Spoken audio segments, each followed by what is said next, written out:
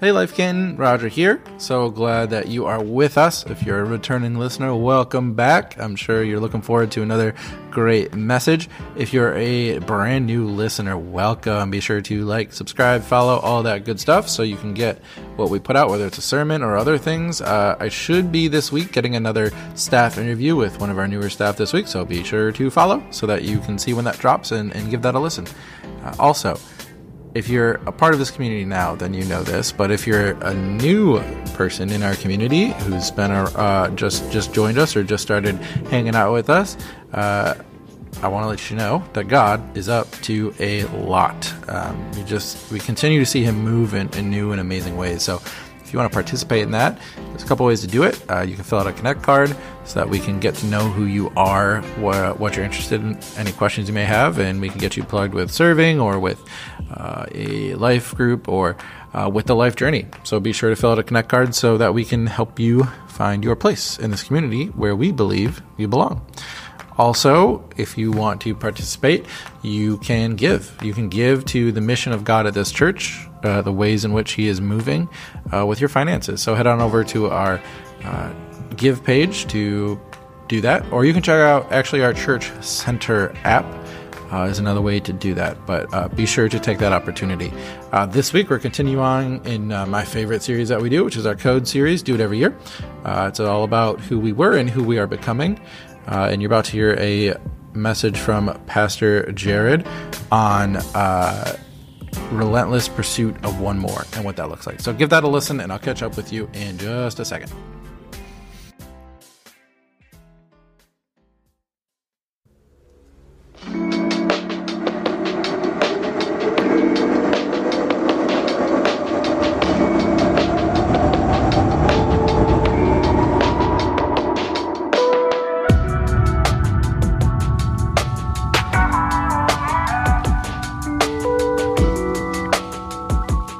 Hello, everybody. How are we doing today?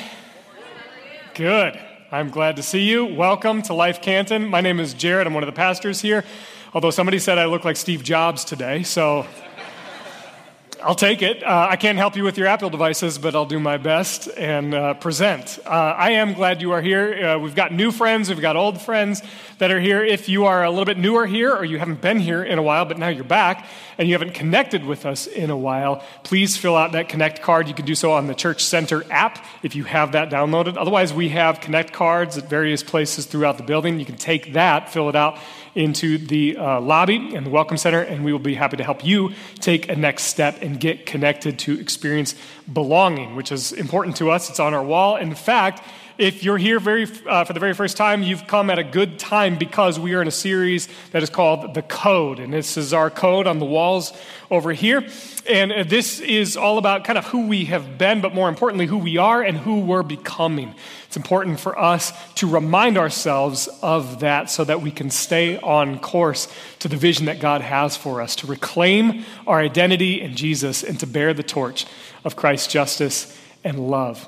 We're going to get into that in just a second, but when we've been in this series, what we've done is we've gone through this one chapter in the book of Isaiah. It's this prophetic vision that Isaiah gives to the people to remind them that God is still for them, still with them.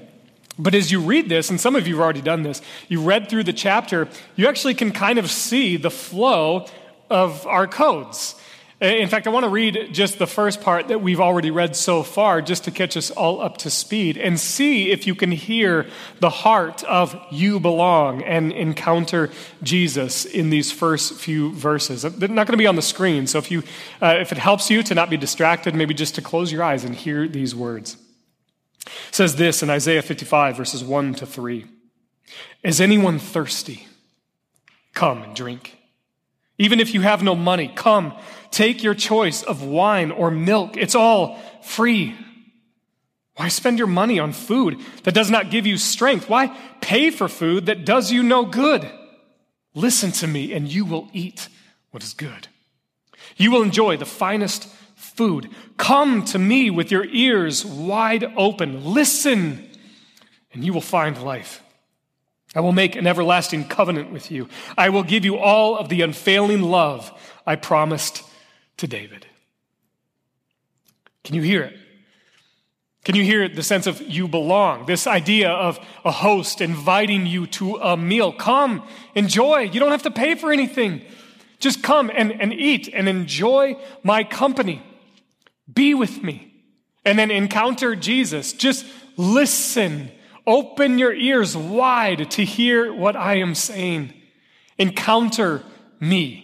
Be present with me. There's no doing that you have to participate in. There's not a whole bunch of activity and clutter that you have to fold into your life. No, just be with me. And some of us, man, we are going so fast, so hard, just constantly moving, constantly busy, filling our lives with clutter that we wonder, why can't I hear the voice of God? Listen. Open your ears wide. Encounter Jesus. Encounter his love, his grace, his mercy that is so undeserved. This last week, David mentioned this during the worship. We were on a staff retreat, just the staff. Spent time with our friend Kevin Butcher, who was here in December, and his coworker, William Mack III, and it was so great. I've been to a lot of staff retreats in the past where there's been lots of strategic planning, lots of figuring out all these new initiatives. It was none of that. It was just spending time with each other, encountering Jesus, experiencing belonging, going through a whole lot of healing. And if you remember Kevin Butcher, when he was here in December of last year, he says this himself. He's a one-trick pony. All he talks about is the love of God over and over and over. And I need to tell you, church, that our staff is in probably one of the most healthy places that I've ever experienced on a church staff. It is so good. I've been in ministry for almost 20 years now, and never have I ever experienced the health of a staff quite like this. There was so much laughter, so many tears, so much healing that took place, and we are so well positioned to move forward, and there's still more room for us to grow and to heal. I just think it's important for you as the church to know that about the staff. It's good. But then last week, as we were coming out of Roger's message of Encounter Jesus, and we had a real communal experience of communion and getting to enjoy that, Bijoy Adidavan, he's one of our leadership team members. He comes out to me, I'm at the Life Kids desk, and I'm serving there, and he comes up to me with this giant smile. And if you know Bijoy, he's got a smile that is infectious. It's awesome. You can't help but look at him and smile too, even if you're having like the worst day ever. And he comes out to me with this smile and he says, Jared, I just feel so filled up right now. And I want to, and he was trying to think of the right word, I want to reciprocate. I want to reciprocate. I want to take what I've experienced of belonging and of encountering Jesus, and I want to turn that around and go and extend it to others. I want to be that for others. I want to give back. I want to reciprocate. Well, today, Life Church, Life Canton, how do we reciprocate? I'm so glad you asked. We're going to talk about that today. We relentlessly pursue one more. We reciprocate through the relentless pursuit of one more. This is a powerful code. It's highly evangelistic, telling of the good news, declaring the good news of who Jesus is, that he is King, that he is Lord. It's about telling that news, but it's also highly service-oriented. We serve one another out of the great love that we have received in Christ. We're going to talk more about that. This code is great and has shaped a lot of who we have been, and as well as who we're becoming. So many of you have experienced belonging. You have encountered Jesus, but then you took that and you went out into the community and you shared that joy as well. You relentlessly pursued others who you felt needed to experience the love and the grace and the mercy of Jesus as well. In fact, I'm curious. I'm just curious. We did this in the last service as well, but just by a show of hands, how many of you are here because somebody from here showed you great love and helped you to experience belonging and helped you to understand an encounter of Jesus? Just raise your hand if you're here because you experienced that from somebody here. This is a powerful code. There is great power in this code. However, relentless pursuit of one more can look very different if our perspective of Jesus is off, is warped, is distorted. And that's a huge one.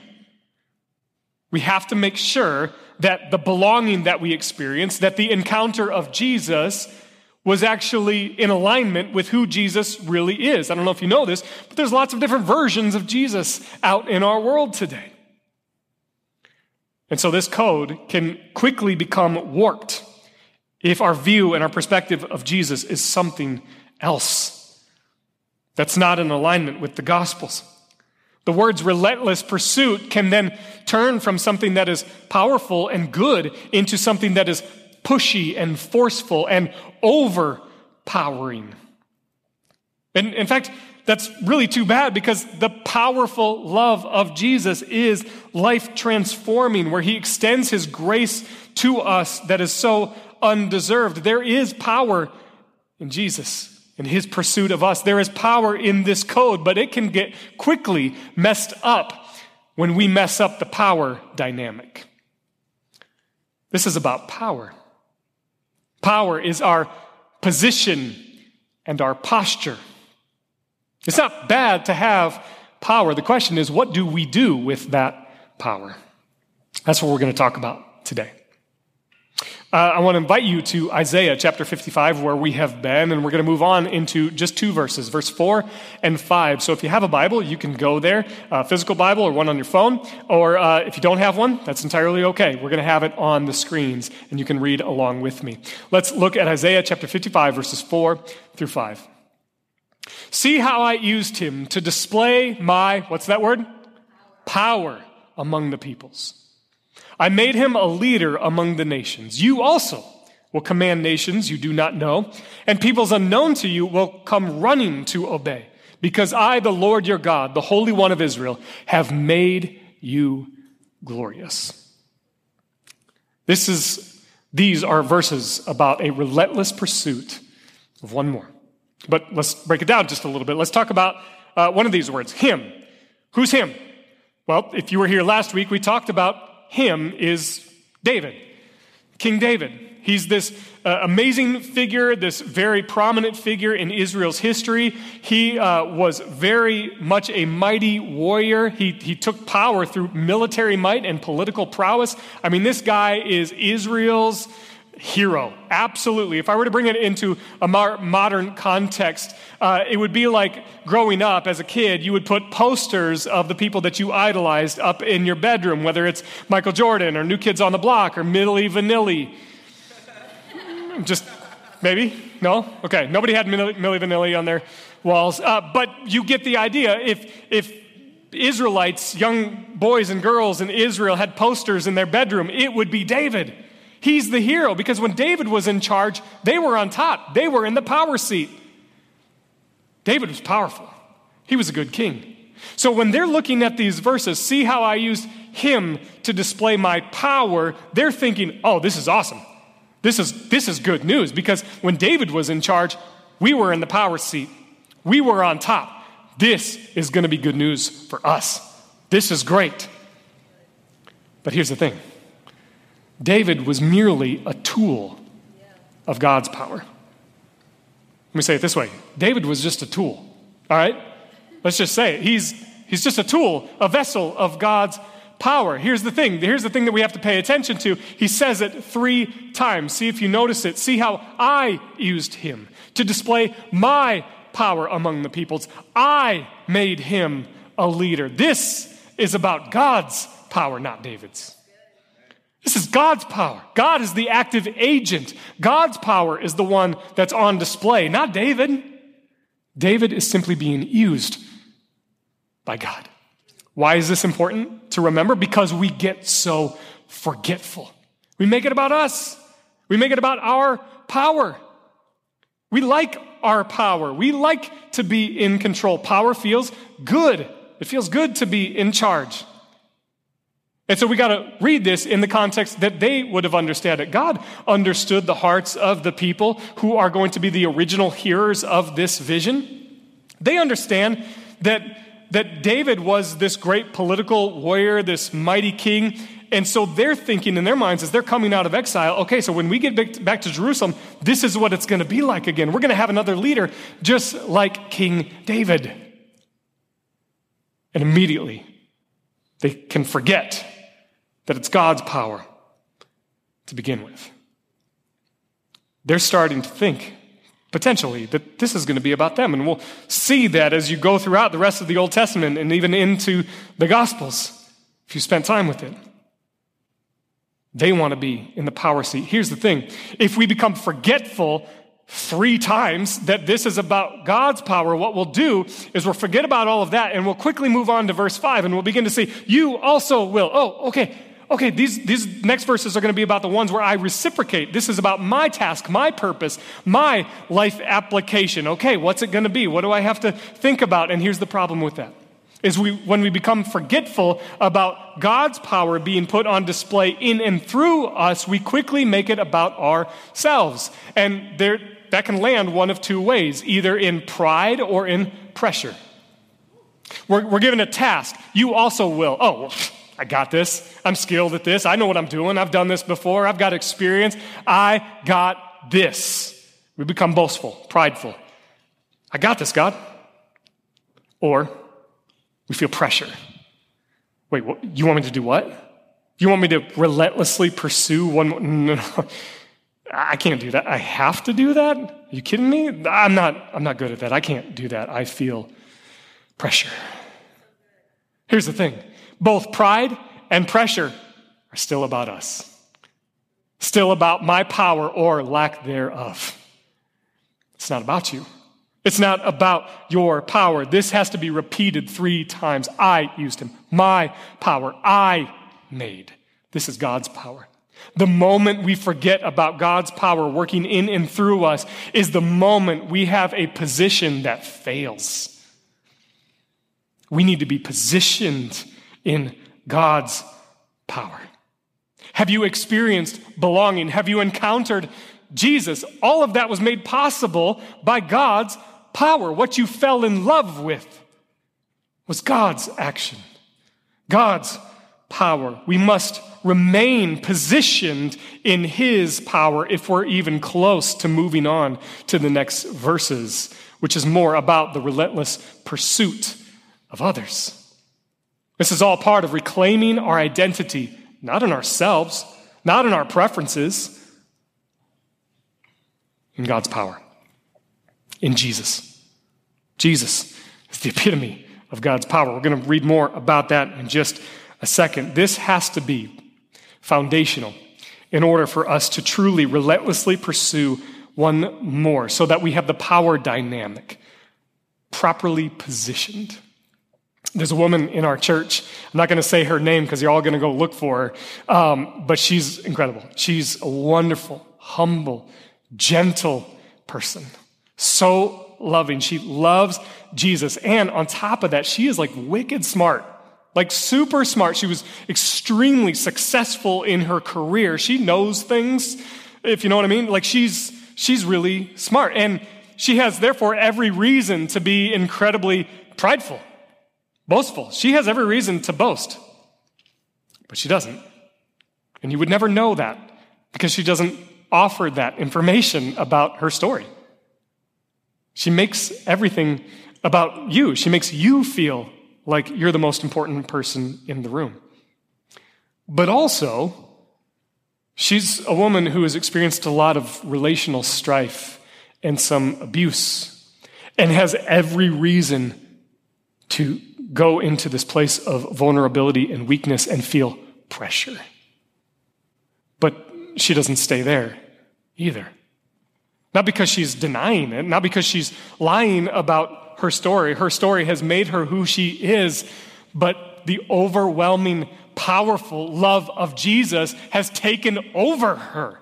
And you can see it everywhere she goes. I've seen it, her out in the parking lot, pursuing others, making them feel like they're the most important person in the parking lot. I've seen it in the lobby. I've seen it, experienced it with myself. She talks to me and she makes me feel like I'm the most important person in the room. She's so good at relentless pursuit of one more. Because she understands her position and the power of God's love for her.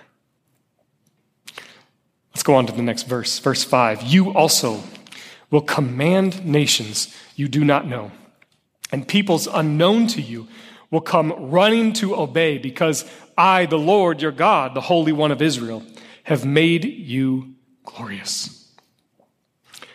This has to feel amazing to the Israelites as they're coming out of exile. Wait, what? You will command. They will obey. Man, this sounds great. This sounds great. God, what you're saying through Isaiah, you're saying we're going to be in the power seat. Once again, David, we're going to have a leader. Maybe it's not David, but it's a leader like King David. This is good news for us. We like power. We like power. We like to be in the driver's seat. We like to have control. We will command? Absolutely. They will obey? Okay. What else? This is good news.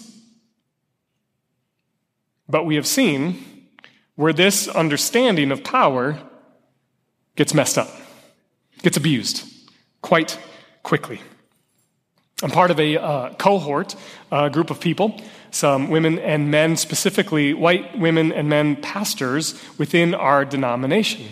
And what we are doing is we're going through a year-long study called Anti-Racism Discipleship Pathway. It's a lot.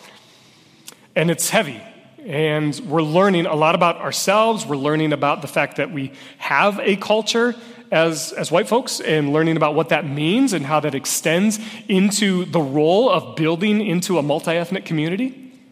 Learning a ton about ourselves. We're learning about power and privilege, the good, the bad, and the ugly. But also, we are discussing hard conversations about how racialized power has shaped some things in our world, in our country, in our churches. Specifically, the doctrine of discovery and how it subjugated indigenous people. We're talking about the multiple Chinese exclusion acts and its role for people from Southeast Asia. We're talking about, yes, chattel slavery and Jim Crow. And here's the thing, we're not talking about them simply as events in American history. We're specifically talking about them in how they operated within the church, and how many predominant, specifically white pastors in our history have actually taken verses like these, you will command, they will obey, to justify their behavior and justify demonic philosophies. It's hard. It's uncomfortable. But it's something we have to reckon with. Something I have to reckon with. You will command, they will obey, presents images of power. But what kind of power? What kind of power? See, the challenge with a different kind of relentless pursuit creates some challenges, and it messes with the power dynamic. If I'm just talking about myself right now, but if I view people and nations, which, by the way, people and nations are sort of interchangeable in this particular passage. And then when we get to the New Testament, we see people and nations again. Quite often, the word nations actually translates to the Greek word ethnos, or ethnos, which is where we get the word ethnicity. Multiple ethnicities.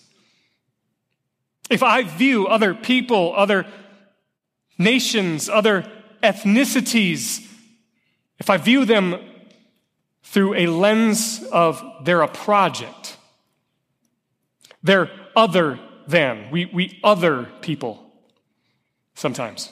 If I view them in that way, then I will never actually see them in their true identity or their true dignity. I will instead posture myself in such a way where I am sort of frankly, the white savior who is swooping in to fix them or to fix their problems, and I will keep myself at an arm's distance all the while, patting myself on the back, saying, didn't I do such a great job? I will posture myself over them. Folks, that's the definition of paternalism, and it's not the way of Jesus. Israel takes verses like these and others people, Gentiles, pagans, non-Jews, foreigners, other people, nations, and not only that, but calls them unclean. Could you get any more visceral than that? They're unclean, we're clean.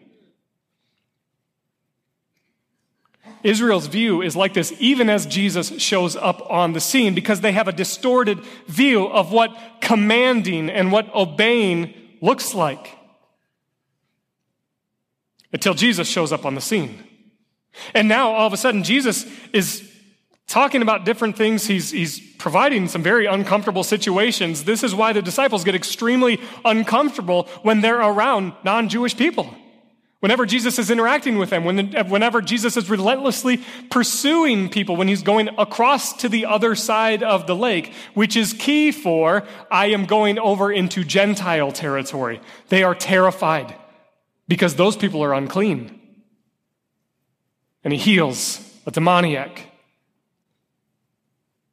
This is uncomfortable for them. And not only is Jesus' behavior and activity uncomfortable for them, but his words are uncomfortable. Jesus, what do you mean the first shall be last, the last shall be first? I don't think so. We're supposed to command. They're supposed to obey. That doesn't feel all that commanding. Jesus. And when he says, deny yourself and take up your cross, man, I don't like that one bit. And then he begins to take the position and the posture of a slave and washes their feet, which is something only a slave would do. And then he says, love your enemies. Hold up. I don't think so, Jesus. No, I'm not done yet. Love your enemies and pray for those who persecute you. This is confusing. This doesn't sound all that commanding at all. It certainly doesn't sound glorious. Why? Because Jesus is shifting the power dynamic. He shifts it. He turns it on its head. And he enters in through a posture of humility and sacrificial love and takes it all the way to the cross. See how I used him to display my power. What power? What power are we talking about? We say a poor, peasant, brown Jewish man, naked, dying on a cross. How is that power? This is how God chooses to make you glorious. Not through military might, not through political prowess, but through naked humiliation on a cross. That's God's power. God's power put on display. This is how he relentlessly pursues you and me. Not by beating you into submission and say, get all your crap together. No, in fact, he does it through sacrificial love, even while, my friend Kevin Butcher would put it this way, I'm giving him the middle finger and saying, I don't want anything to do with you. Even then, he goes to the cross. You talk about relentless pursuit of one more. You talk about power. You talk about God's power. That's how he displays his power. And it doesn't end there. He calls for a different kind of obedience, an obedience that says, now you take up your cross. If you're going to relentlessly pursue one more, you're going to do so from a position and a posture of power. And that's the power of love. It's the power of humility. It's the power of going lower. This is cross-shaped power. Some of the most incredible, committed people that I've met in this church are also some of the most humble people as well, because they understand the power dynamic, the power of Jesus. Their position and posture is one of humility and love and self-sacrifice, and you'd never even know it because they just choose not to draw attention to themselves. They simply want to display God's power and his glory. God relentlessly pursues us. And it's powerful. And he invites us to do the same. He never says, don't use power. He never says you shouldn't have power. He says, use your power to display my power. This is a power that moves our position from self to selfless. It's a power that shapes our posture from conquering to compassion. And it's a power that only comes by way of submitting to the power of the Holy Spirit. The same Spirit that raised Christ from the dead is in you, is in me. And wherever the presence and power of the Holy Spirit is, there is freedom. And God's power is made perfect in when you had it all figured out, when you had all the right answers, when you drove to church all cleaned up, nice and neat, your kids weren't fighting in the back. In fact, they were memorizing scripture and you and your spouse weren't fighting. Then that's when God's power works out. No. Somebody already said it. His power is made perfect in your weakness. That's when God's power truly begins to be on display. Happens with Jesus. And he invites us into the same. We do this through a posture and a position of service. Service is the commitment connected to the code of relentless pursuit of one more. But don't do it. Don't serve apart from the position and posture that Jesus gives us. I want you to hear about this. There's one New Testament writer. His name's Paul. We talk about him a lot. He wrote a letter to the Philippian church, and he perfectly kind of shows us this you belong, this encounter Jesus, and out of that foundation is this relentless pursuit of one more. I want to invite you to close your eyes once again and to listen to the way of Jesus and how he first relentlessly pursued us. And invites us to go and do the same. Is there any encouragement from belonging to Christ? Is there any comfort from his love? Any fellowship together in the Spirit? Are your hearts tender and compassionate? Then make me truly happy by agreeing wholeheartedly with each other, loving one another, and working together with one mind and purpose. Don't be selfish. Don't try to impress others. Be humble, thinking of others as better than yourselves. Don't look out only for your own interests, but take an interest in others too. You must have the same attitude that Christ Jesus had. Though he was God, he did not think of equality with God as something to cling to. Instead, he gave up his divine privileges. He took the humble position of a slave and was born as a human being. And when he appeared in human form, he humbled himself in obedience to God and died a criminal's death on a cross. Therefore, God elevated him to the place of highest honor and gave him the name above all other names, that at the name of Jesus every knee should bow in heaven and on earth and under the earth, and every tongue, every multi-ethnic figure declare that Jesus Christ is Lord, to the glory of God the Father. Amen. Amen. Would you please stand with me?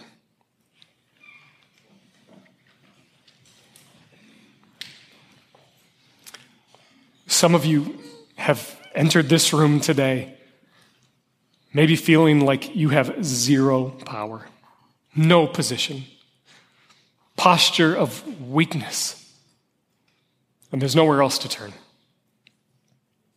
I want you to see and to hear how Jesus relentlessly pursued you. not by going up to an ivory tower and a throne and pointing down at you with a checklist of things to do, but by stooping down into your level, into your mess, into your weakness, into your brokenness. And said, I love you. Says, you belong. Encounter me, listen to me, and you will hear the words of eternal life. His disciples say, you alone have the words of eternal life. Where else can we go? My prayer is that you hear those words of eternity today. And if you need to hear those words, I want to invite you to pray along with me and make this prayer your own, or maybe just listen to the words of my prayer. And just know that God, through Jesus and by the power of his Holy Spirit, today, in this moment, right now, is relentlessly pursuing you. Not in a forceful way, not in a manipulative way, but through tenderness, compassion. So, Father, we come to you, broken, weak, alone, with questions. And then we see that you are joining us in the midst of our brokenness. You were willing to be broken for our weakness. God, I'm not sure what this looks like, what this next step is for me, but I'm choosing to step out in faith and to allow you to pursue me and to say yes to the work of your Spirit. God, help me to believe in you. Help me to encounter you. Help me to listen to you. Thank you for your love.